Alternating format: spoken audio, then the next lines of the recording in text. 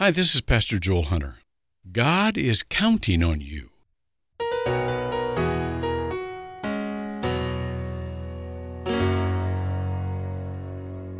Sir Michael Costa was a great orchestral conductor of the 19th century.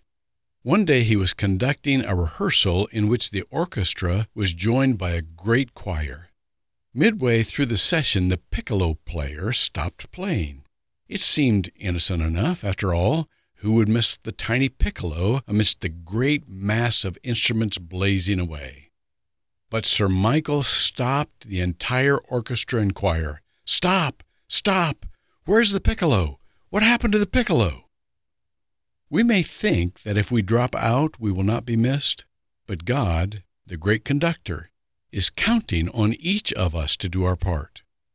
1 Corinthians 12:22 says, "Those parts of the body that seem to be weaker are indispensable. We are each needed, so let's go help somebody." Helping somebody is simple. Go to simple.help.